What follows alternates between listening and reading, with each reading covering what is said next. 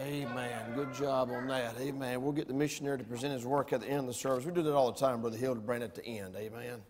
Good singing, good songs. Take your Bible, turn with me to Luke chapter 15 again. Luke chapter number 15. Amen. We'll back up and try this again. I'm very grateful for the opportunity to preach this message. It has been on my heart for several days. Obviously, I said all that this morning, but for those that wasn't here and will go back and listen to the message, I may need to take a second and put things in context. A lot of folks go back and listen to the preaching here at Calvary Baptist Church on our YouTube channel. If you're not a subscriber, go subscribe, and messages are uploaded. You can go back and listen to them. I'm amazed at how many people call me or text me. I had a man call me this week, said, "Pastor, I live in Michigan. I'm a truck driver. Said, I heard you on Fox News, heard you on Laura Ingraham, and looked you up, been listening to you preaching. Said, I can't find a church. I cannot find a church up here anywhere to go to, so I listened to your preaching. Would it be okay if I sent my tithes to Calvary Baptist Church?" What am I supposed to say to that? I definitely don't want him to send it to Joel Osteen or Benny Hinn, amen. So I said, well, you do whatever God wants you to do. But I'm amazed at the phone calls I get. Churches, really, people all over the country. Go listen. I can't believe how many people go home from church, get home from their church, and then listen to the preaching here at Calvary. That happens a lot. That surprises me. It's like going somewhere to eat and then go and eat again. But anyway, that happens. And so there will be people watching this message that's not watching the live stream right now or that's not here. So if I say something that seems a bit obvious, I'm just trying to put some things in context. The illustration, as a matter of fact, I really debated whether even to refer to what happened this morning, but I can't help but do it because it was such an amazing, for lack of a better word, coincidence. The timing was so unbelievable that a couple of people that's known me a long time thought that I had asked Brother Lee to do that as a part of an illustration. Now, if I had a thought about that, I probably would have, but I didn't think about it. But since he did it anyway, it worked out unbelievable because the message tonight, it's unreal, really, it's unreal at how that ties in with the spiritual aspects that I was going to get to in this story of the prodigal son. But when a man stands up in the middle of the message and faints, falls out on the floor and faints, and is basically out of it for 15 or 20 minutes, and then you preach, what I was going to preach about, it's impossible not to it really sobered me when I got home from church. I told my wife, I said, I can't believe it. I said, I've never seen anything like that happen while I was preaching about that very thing. And so tonight we're going to look at a young man that we have heard preached. In fact, one of the ladies came to me after the service this morning and said, "Preacher, you preached out of that passage a year ago." I said, "I've preached on it a lot." I know I do. There's a lot in here. But we're coming up on our revival, our summer revival, with Brother Mullins, Brother Russell will be here, and I just really kind of, be honest with you, I feel like God's kind of started a little bit of a revival in our hearts and in our church, even before the revival gets here, which is kind of what you want. I don't want to wait till the evangelist gets here and have to jumpstart this thing. I like to see God working ahead of time, breaking up some fallow ground. But in this story, there is a young man, which I've heard it preached that he was lost and got saved, and I believe he was... or you can have heard it preached that he was saved, got backslid, and got right with God. And you can preach it either way. The truth of the matter is he was a son. He was a son at the beginning of the story. He was a son at the end of the story. Now his dad does make the statement, my son who was dead is alive again and was lost and is found. But the fact of the matter is this is a really good illustration and a parable that describes when a person that has been saved drifts away from God. And the relationship may not be broken, but the fellowship has been broken. I'm thankful that the relationship doesn't hinge on me, aren't you? I'm thankful that he's my father and I'm his son, and there's nothing I can do that can change that. But obviously he had gone away from his father and gotten out of the will of God, and then gone out into the world, but he came back, and it's a beautiful story here. We call it the prodigal son, of a son that drifted and came back. But tonight, I want to focus, if I can, I won't read all the verses again this evening that I read this morning, but from verse 11 down through pretty much the rest of the chapter is the story. But I want to focus on what happened when the famine came and he's feeding the swine in verse number 16. The Bible says in verse 17, and when he came to himself. And it was last Sunday night, I was laying in the bed in my mind. I was already thinking about the youth meeting going on at Brother Andy Wells. Our young people loaded up Monday morning and drove down. Brother Leader and Brother Payne and his wives, their wives took them down, our teens, to the teen camp. And I didn't know that I would preach. I figured that I might, so I thought I might better be ready. And Sunday night, God laid this passage of Scripture on my heart. I remember I rolled over, and as I do many times, I'll begin to take notes. When I get a thought or a Bible verse, I'll just start writing it down. And the thought that hit me in verse number 17 was the phrase, and when he came to. That was the phrase that just, I kind of saw it without that word himself. It means the same thing. But I thought about when somebody faints or passes out or they're unconscious, we say they're out of it. We just say they're out of it. And then we kind of want to bring them to. We want to bring them around using smelling salts or whatever, and we want them to sit up and come back to us, you know. And so that's about as far as I got this morning when we had the medical situation with Brother Lee, where he literally just passed out in the aisle and was out of it. And thankfully, he was able to come around, and they got him out of here and got him to the hospital. But I want to, if I can tonight, just preach on that thought in verse number 17, when he came to. And I want you to help me pray that God will put this together in our hearts and in our minds. And I want you to think about this on a spiritual level as we look at this story of the prodigal son. Lord, help us tonight, I pray, that you would be able to do what I cannot do. Lord, I have struggled and labored, and Lord, I've tossed back and forth whether or not to even preach this after trying to preach it this morning. But Lord, I know there's somebody in this service, or there's somebody going to hear this message that needs this truth. And Father, I just pray that you'd touch me and help me now in Jesus' name. Amen. You can look this way. So I begin to think about that from a perspective of someone that is just out of it. And I realized that when he came to, that means that he was somewhere he wasn't supposed to be. When he came to himself, he was in a state prior to that I don't know how to describe it except just saying he was out of it.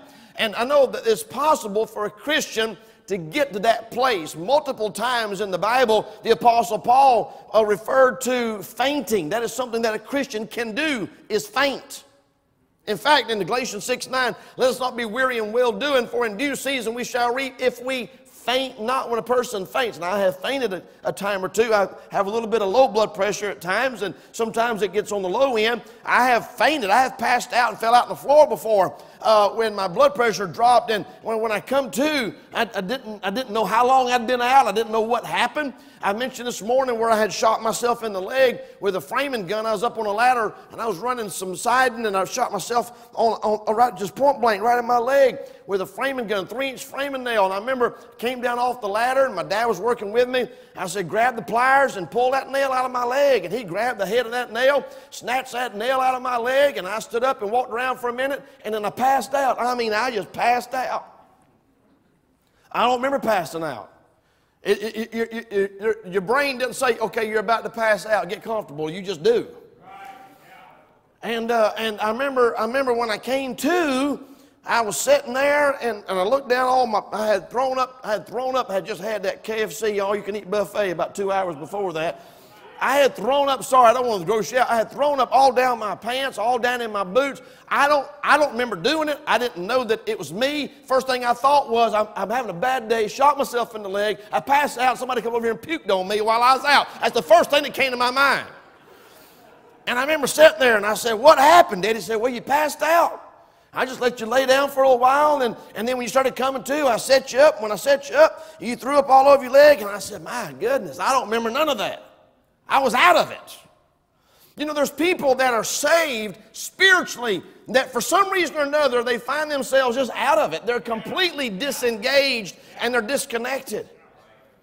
Paul talked about that. Hebrews chapter 12, verse 3. Consider him that endured such contradiction of sinners against himself, lest ye be wearied and faint in your minds.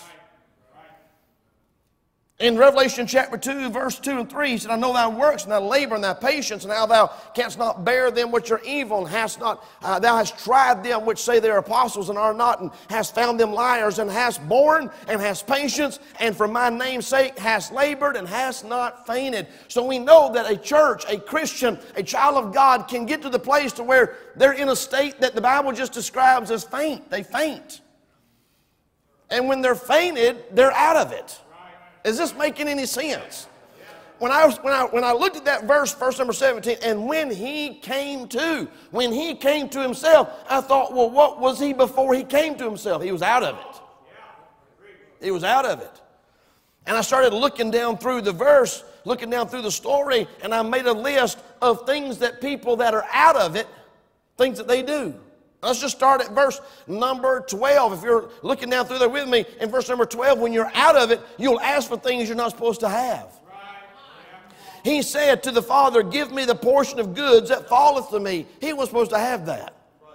He was the youngest son. He wasn't even the eldest son, and his daddy was still alive. I mean, he was not supposed to be asking for this. But when you're out of it, that's the kind of stuff you do. You ask for things you're not supposed to have. I also noticed in verse number 12, your prayer life will just consist of give me and nothing more when you're out of it. He had a conversation with his father, and you know what it was? Give me. Not I love you.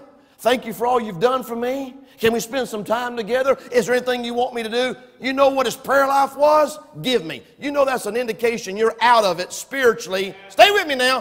If you pray, and most time people don't when they're out of it, but if they pray, it's just this Christmas list of stuff they want. Verse number 13, when you're out of it, you'll leave where you're supposed to be. The Bible says, and not many days after, the younger gathered all together and took his journey. What about that? When you're out of it, you will leave where you are supposed to be. People around you watching you pack your suitcases. Where are you going? Anywhere but here. That's an indication that you're out of it when you leave where you're supposed to be. Let's keep going. Verse 13, when you're out of it, you'll go places you're not supposed to go. The Bible says he gathered all together and took his journey into a far country. And that's all I can do. I'm pumping the brakes up here. Because there's so many messages that God showed me since I've been meditating on this one, I can't preach them all. But one of these days, I'm going to come back and preach on verse number 13, where it says he gathered all together. He didn't gather everything together. He left some stuff behind. But that's another message. Just remember, I saw it first. He thought he gathered it all together. He didn't have it all together. In his mind, he had it all together. He left a whole bunch of stuff back at the house. Another message. You'll go places you're not supposed to go. Far country. And I mentioned this, preached this a couple years ago, mentioned it again last week at the teen camp. And the far country is not that far. That far country, you carry it around with you every time you pick you pick your phone up, there's your far country right there. Every time you log onto that computer, come on now. Every time you hit that remote control, turn that television on, that's how far it is to the far country. You can be there in about 2 seconds. You don't have to pack a camel and drive and go over sand dunes for 6 months to go to a far country. You can be in a far country sitting in a church pew. Far country's not that far. But when you're out of it, you'll go places you're not supposed to go. Verse 13, when you're out of it, you'll waste the things you're supposed to save. The Bible says, and there wasted his substance. Wasted his substance. What an amazing story. He could not live without this inheritance. Give me my inheritance. I'm willing to break fellowship with my family. I'm willing to leave my home, my family, my church, my friends, everybody. I got to have it. And as soon as he got it, he wasted it. How ironic is that? Well, that's the kind of stuff you do when you're out of it. You waste stuff you're supposed to save. Verse 13, when you're out of it, you'll live in ways you're not supposed to live. The Bible said he wasted his substance with riotous living. It'd been bad enough if he'd taken his father's inheritance and done something productive with it. It'd been bad enough if he'd taken that inheritance he wasn't supposed to have in the first place and invested it. But no, he took it and he blew it and he wasted it on riotous living. You say, what was wrong with this boy? He was out of it. Wasn't thinking clearly. No other way to describe it. Verse 14, when you're out of it, you'll do without things you were never supposed to do without. The Bible says, and when he had spent all, there arose a mighty famine in that land, and he began to be in want. He never was supposed to be in want. He never was supposed to have those big voids and emptinesses in his life. God never intended for him to experience that. God never intended for him to live that way. But when you're out of it, you will deal with emptiness and voids and wants that God never intended you to have.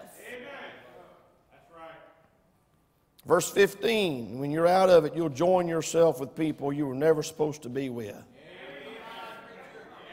You'll hook up with people that God never intended for you to even meet. You'll partner with people and form alliances and friendships with people God never intended for you to ever cross paths with. That's an indication that you're out of it when you're hooked up with a group of people that you're not supposed to be with. Man, you could preach for a month on every one of these points. Verse 15, when you're out of it, you'll be asked to do things you were never supposed to be asked to do. The Bible says in verse 15, he went and joined himself to a citizen of that country, and he sent him into his fields to feed swine. What about that? You'll be asked to do things you were never supposed to do. Preacher, I don't know. I was in a situation, there was just so much peer pressure. I didn't know how to respond. You should have never been in that position to start with. Should have never been there. You should have never been with those people. You should have never, you would have been smart to never put yourself in a situation where you got to make decisions, people asking you to do things that they should have never even known you existed. Much less be able to ask you to do things. When you're out of it, though, that's what happens. You'll be asked to do things you were never supposed to be asked to do. Verse 16, when you're out of it, you'll crave things you were never supposed to crave. The Bible says that, verse number 16, he would fain have filled his belly with the husks that the swine did eat. He's standing there knee-deep in pig mud, looking at slop, and it's starting to look good to him. He would fain have filled his belly with the husks. The husks. That's the part of the corn that you don't eat. Amen. You ain't never been to the store and seen corn husks in the freezer section. They got corn on the cob. They got frozen corn. But you ain't never seen husk because that ain't what you eat. But he is in a place now because he's out of it. He's now craving and desiring the very things he was never meant to crave. I mentioned last week at the youth camp, I said, I don't understand. I do not understand the frame of mind that a person has to be in to try drugs for the first time. I'm not talking about people that are addicted. That's another whole subject. I'm talking about people that are not addicted, that knows how bad it is and how addictive it is and how horrible it is and what it can do to you. And the frame of mind you got to be in to let somebody talk you into snorting something up your nose or shooting something into your arm the first time, you got to be out of it. I'm talking about the first timers. Are y'all still with me? We got young people down here right now that's clean as the driven snow, and with God's help, I want to keep them that way. But when you get out of it, you start craving and wanting things you should never crave and want. Everybody else looking at you, shaking their head, but you're going, you know what? That's like a good idea. I think I'm going to try that. Husk? Slop? Come on now. What's your problem? You're out of it. By the way, we got a lot of Christians today sitting in churches just like this that'll go home and turn that television on and they'll eat slop. They'll eat slop. Come on now. Critique preachers. That preacher had a bad attitude. That preacher shouldn't have said that. And then sit there and watch movies with filth and profanity and God's name in vain and homosexual love scenes and same-sex references and fornication and adultery and bed scenes and every kind of blasphemous sin and never flinch, never blink an eye, never change the channel. What's your problem? You're out of it. You're out of it. You're out of it. Let's just be honest. There's no other word. There's no other way to explain it. Verse number 16, when you're out of it, you'll be abandoned by people that you were never supposed to know. The Bible says no man gave unto him in verse number 16. What a contrast from verse number 12. Father, give me. Father, give me. Father, give me. Father, give me. Father gave it to him. Now he's surrounded by people who won't give him anything. Surrounded by people that don't care. And when you're out of it, you are completely oblivious to what is going on around you. You're oblivious. People are praying for you. You don't even know it. People are trying to talk you into doing right. You don't care. You don't listen. You don't respond. This morning when Brother Lee was laying there on the floor, Brother Frank was there saying, Brother Lee, Brother Lee, Brother Lee. He wasn't responding. He wasn't answering him. That was very concerning. Very concerning. When his best friend and the voice of the man that he loves and talks to, he was getting no response. Are y'all following what I'm saying? You know spiritually that you're out of it when people around you are trying their best to get your attention and trying to get you to get right and not do this and don't do that. Please don't go there. Please don't get involved in that. And it's like water off a duck's back. There's no other way to describe it except that you're out of it. You're out of it. Brother Adriel and I were talking before church. We brought up, he mentioned a young man that we used to, was as close to me as any young man has ever been in my ministry. I'm talking about got right up under me and was my sidekick and would drive me to meetings and come over to the house all the time and come by my office and we'd drink coffee and we just hung out. I watched him drift. And it was just, it was impossible to get him back. And we'll never forget the moving of God at our church. This was the one in South Carolina. That was a moving of God. I'm talking about an unusual, and we've had them here. An unusual moving of God where, if you had an earthquake, it couldn't have been any more obvious that God was doing something. And people were getting saved, and people were getting right, and the services were just absolutely unbelievable, and the power of God and the presence of God was surreal. And we watched that young man service after service after service after service sit there with his glazed over look in his eyes. He was completely detached from what was going on. He was out of it. Call him, text him. Talk to him. It was like talking to that wall right there. For a pastor, for a parent, it was a very difficult thing to watch happen. You know, verse 17's something big happened. Verse 17 says, and when he came to himself, he came to. It's like God just waved some smelling salts under his nose. And he blinked a couple times and sat up. The Bible says he came to. And the minute, listen to me, the split second that happened, everything in his life did a 180. I'm talking about there was such a drastic change in this young man when he came to. If you're taking notes, write this down. Number one, when he came to, he got honest. For the first time in this story, this boy got real. He got honest about what was going on. Look at what he says in verse 17. And when he came to himself, he said, how many hired servants of my father's have bread enough and to spare? What a statement. The place you couldn't get out of there fast enough. You couldn't wait. Just a few days after you got your inheritance, you packed your duffel bags and your suitcases and you hauled it out of town. You couldn't wait to get there. And you stopped at every whorehouse and every gambling joint and every beer joint and every nightclub that you could stop at. And you just indulged and you lived like a dog until you spent every dime you had. And the minute you came to, the first thing you thought about was, serving the Father is a whole lot better than serving the flesh. That's the first thing. That's the first thing that came to his mind. My Father's servants has got it better than this. Three things I noticed about him getting honest. He got honest about his service. How many hired servants of my father's have bread? You know what he realized? It wasn't as bad at the house as he thought it was.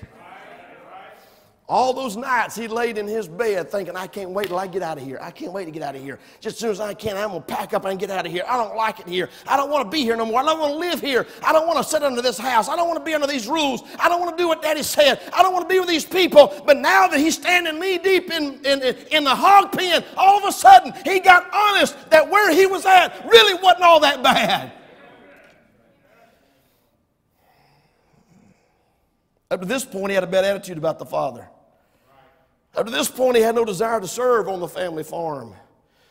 But after he came to, he realized serving the Father was a whole lot better than serving the flesh.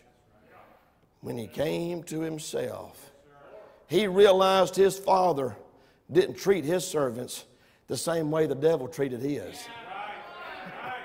Come on now.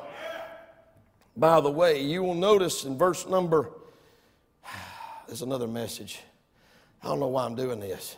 Verse 15, he went and joined himself to a citizen of that country, and he sent him into his fields. Is that what your Bible says? Thought about this, the Father has fields. John chapter 4, verse 35, say not yet there are 4 months, and then cometh harvest. Behold, I say unto you, lift up your eyes and look on the fields, for they are white already unto harvest. The Father has fields, and the devil has fields. You're going to serve in one or the other. Why don't you go ahead and decide you'll serve in the Father's fields? And I made a little contrast of the field of the Father versus the field of the foreigner. You ready for this? We serve in the Father's field because we choose to. You serve in the devil's field because you're forced to. He sent him. He didn't want to, but he sent him.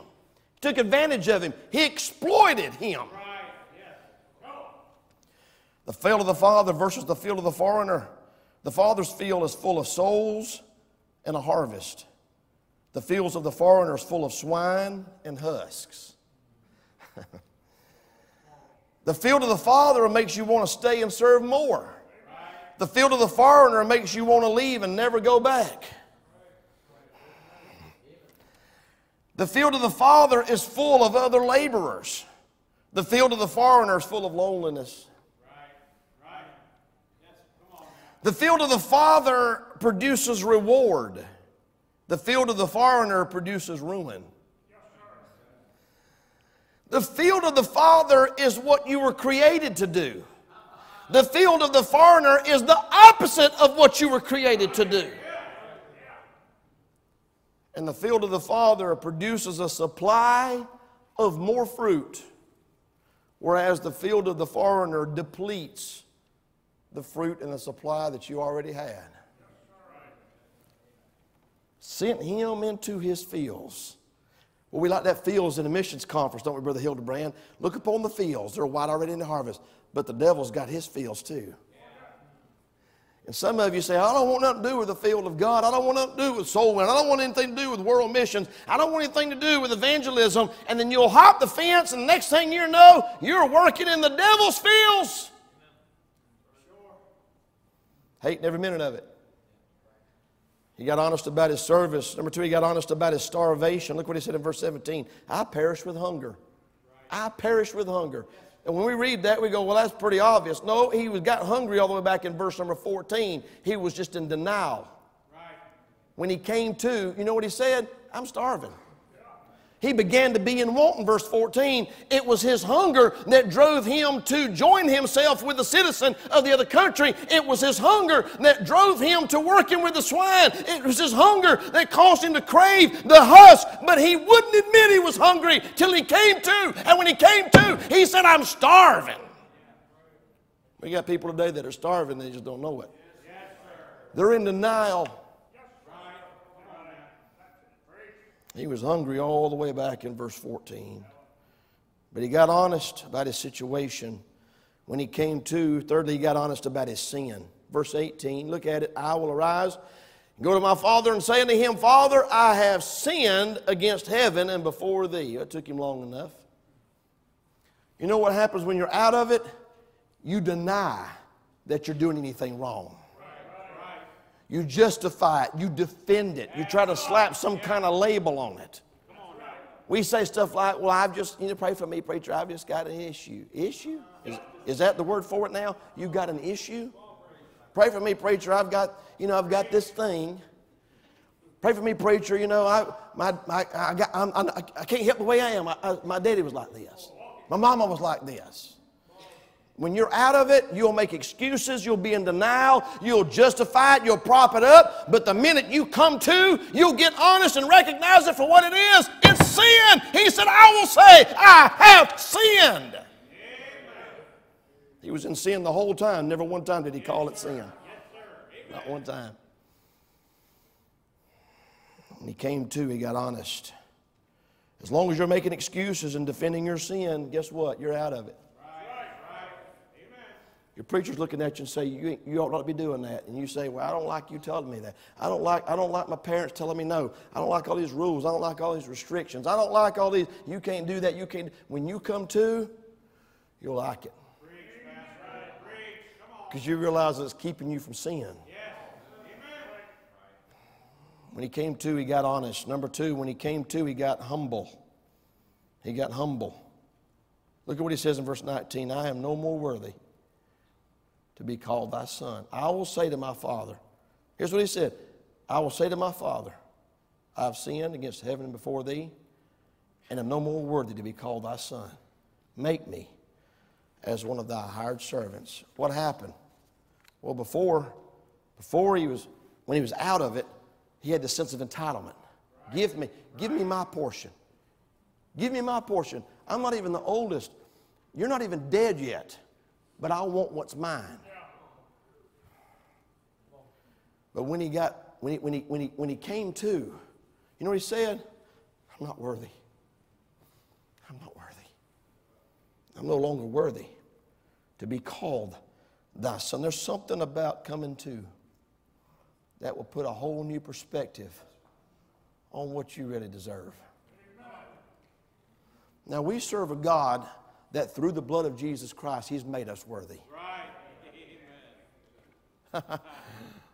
And listen, our young people sing, I think Callie sings that song, he saw me and he thought I was worth it. Jesus shed his blood. I didn't say you were worthless. I say we're not worthy. Come on now.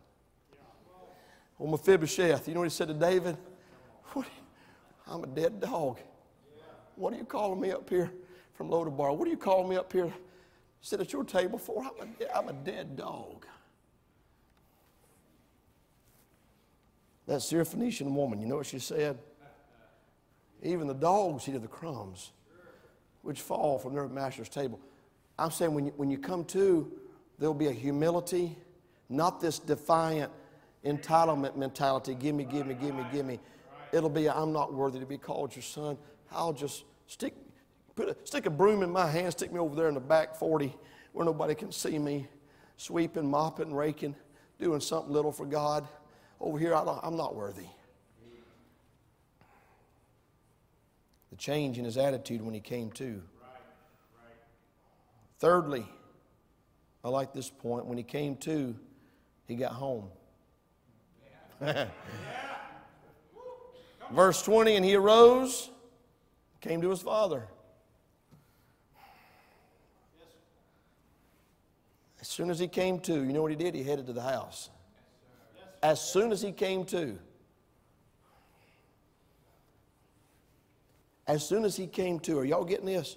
The first thing he wanted to do was be back at the Father's house, where the Father was, where the Father's bread was, where the Father's servants was. Some of y'all looking at me kind of cockeyed. First place he wanted to be when he came to was at the Father's house. And when you're out of it, one of the first things that'll be an indication that you're out of it is you won't want to be at the Father's house. You'd rather be anywhere else but the Father's house.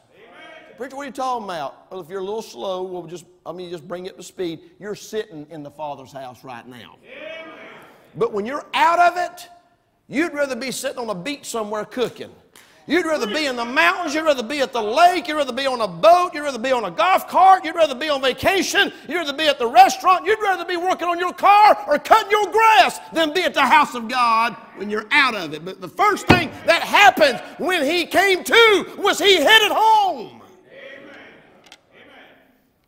A person that's happy staying away from the Father's house is out of it. A person that prefers the company of the swine over the Father's servants is out of it. A person that prefers the foreigner's trough over the Father's table is out of it. Is everybody still with me? A person that can remember the Father's bread and still eat slop is out of it. I love the fact he initiated the return. Nobody went after him and drug him home. I said nobody went and found him and lassoed him and drug him back to the house. He initiated the return.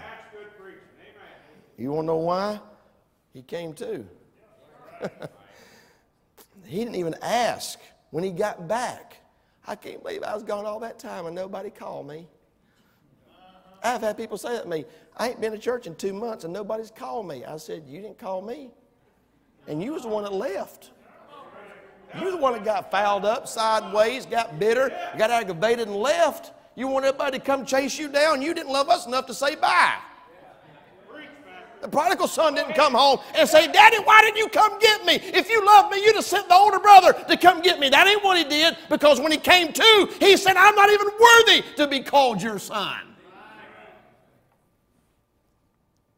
When he came to, he got home.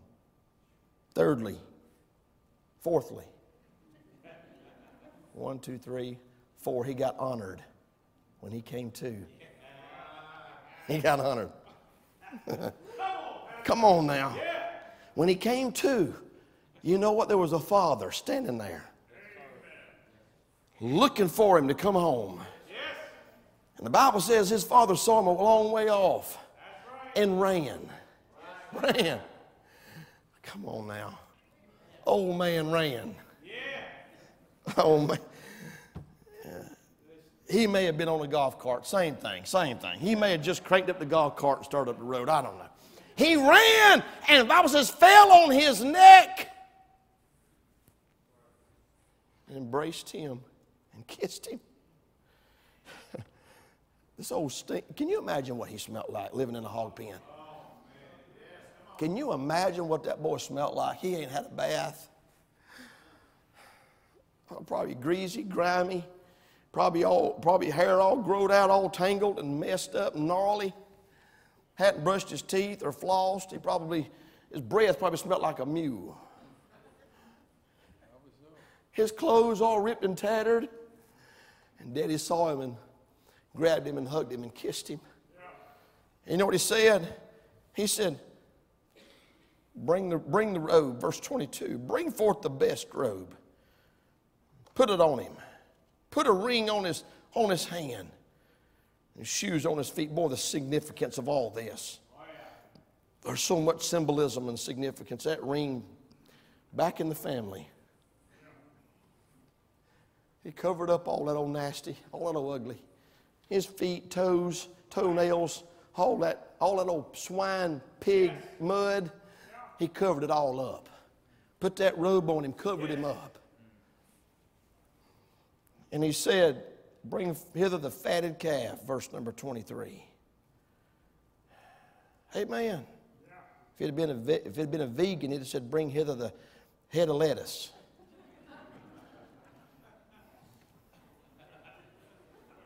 I have to poke at these vegans.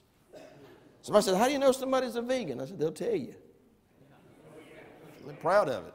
Bumper stickers and everything. That's right. Bring hither the fatted calf and kill it, and let us eat and be merry. For this my son was dead and is alive again. He was lost and is found. He was a guest of honor. He was a guest of honor when he came to. Here's a big lie the devil will tell people when they backslide. You can't go back. You can't go back. Yes, you can go back. Yes, you can go back and find God with open arms and a big old hug and a big old kiss, and He'll help clean you up. He'll help get you right. Amen. If we sin, the Bible says, if we confess our sin, He's faithful and just to forgive us our sin and to cleanse us from all unrighteousness. You can come back. You better believe you can come back. Let me close with this age-old question that's plagued pastors and parents for centuries. When you've got a church member or you've got a family member that's out of it, how in the world do you get them to come to? If I could answer that question, I'd write a book and get rich. I've seen people in my ministry, and I ain't the best preacher in the world, but I know I get loud out. Something ought to wake them up. Slapping the pulpit, stomping, spitting, snotting. You'd think something every now and then to jar them. I'm talking about Holy Ghost smelling salts. That'll make them sit up and blink and go, what happened? And you look at them and say, it's all right, you was out for a while, but you're back. If I knew the formula, Brother Caleb, if I knew the words that you could say, the formula that you could use to help somebody that's out of it come to, I could get rich. But I thought about what was it in verse number 17 that made this boy come to? I don't know the answer. I've got a couple of ideas, but I don't know that I have the answer. But if you're taking notes, write this down. Number one, I believe the misery that he was in contributed to it. See, he was in control of everything in his life except the famine. And God sent something to him he couldn't control. His life was in shambles. His dreams were shattered. Satan had chewed him up, spit him out. He was broke and he was broken. He had no money, had no friends, had no food, he had nothing. Maybe it just got so bad that it triggered his mind into realizing that he had been deceived and sold a false bill of goods. The devil is an excellent salesman, by the way, young people. The devil knows how to sell.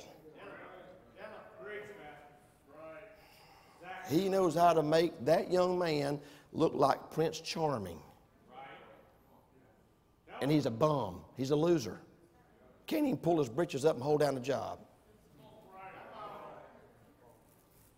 He has to borrow money to go to Chick-fil-A. But the devil will make you think that's the guy right there you've been waiting on. That's the one God's prepared for you your whole life. The devil's a good salesman. He'll make you young men look at that girl and say, oh, ain't she just the prettiest thing? And she's a Jezebel. Might have her hair just right, her makeup just might be right, she might have the right perfume, but she's a Jezebel. That's the last thing you'd want to spend the rest of your life with. But the devil knows how to sell those friends and those things. You just got to have it. Maybe he just got so miserable, it clicked in his mind. The devil sold me a false bill of goods. I was better off at the house, having to make my bed every day. Maybe it was the misery. Number two, maybe it was the memory. We're talking about what made him come to. Maybe it was the memory. Without a doubt, no question about it, he could not forget the bread from the Father's house. First thing he thought of, bread. My father's hired servants has got bread. Bread enough and to spare. I used to turn my nose up at that bread. I used to push it to the side. Mama would bring a big old bowl of steaming hot, fresh bread and sit it on the table, and I'd push it aside and eat something else, but I sure would love to have some of Mama's bread right now. There's people sitting in this service right now turning their nose up at this kind of preaching, but there are people halfway around the world trying to log on to get some of it because there ain't none of it where they're at. It's amazing. It's amazing.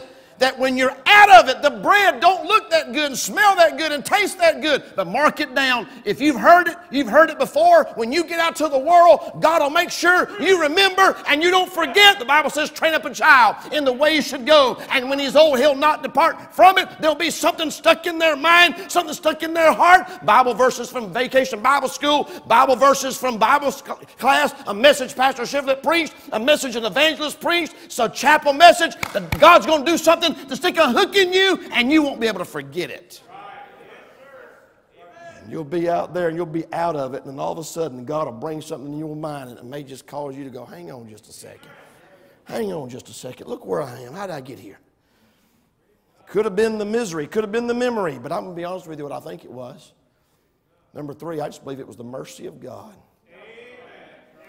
There is no other way around it.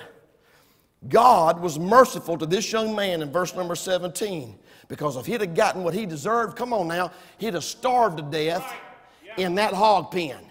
If he'd have got what he deserved, God would have just let him shrivel up and die right there in that far country, slaving for that man. But God, in his mercy, came by one day and took a little dose of Holy Ghost smelling salts and waved it under his nose, and he opened up his eyes, and the Bible says he came to himself.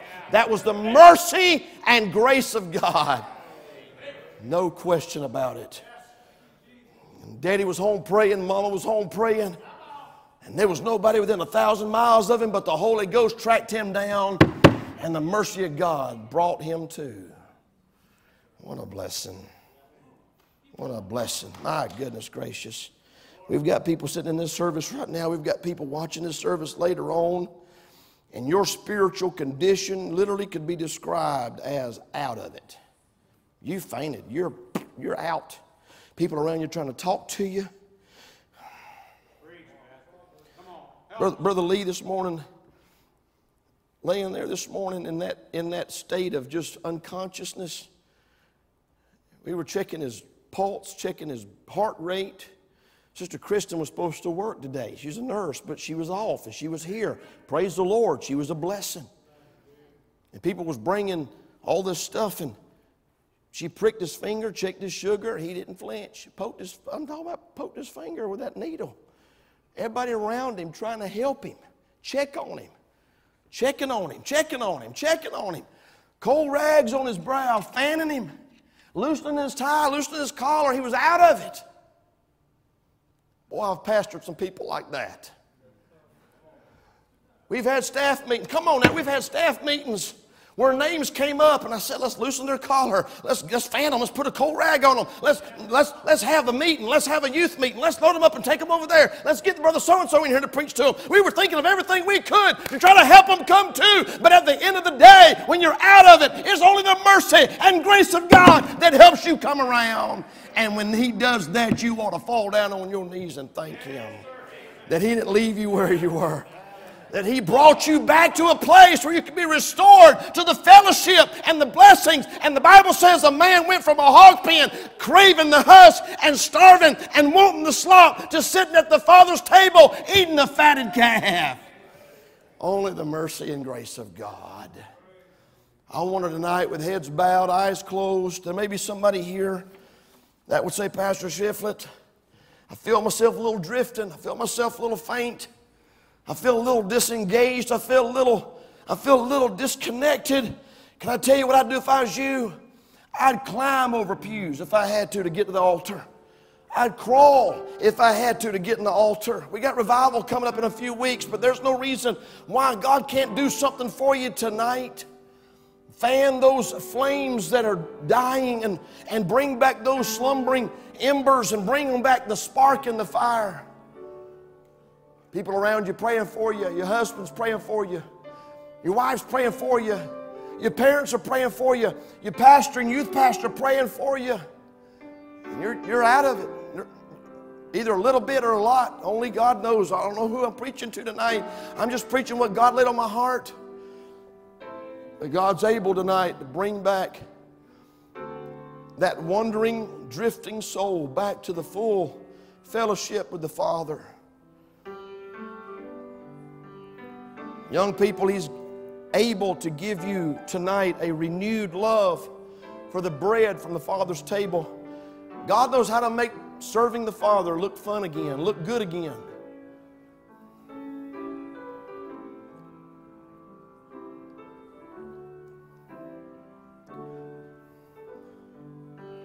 Why don't you walk away from that foreigner's field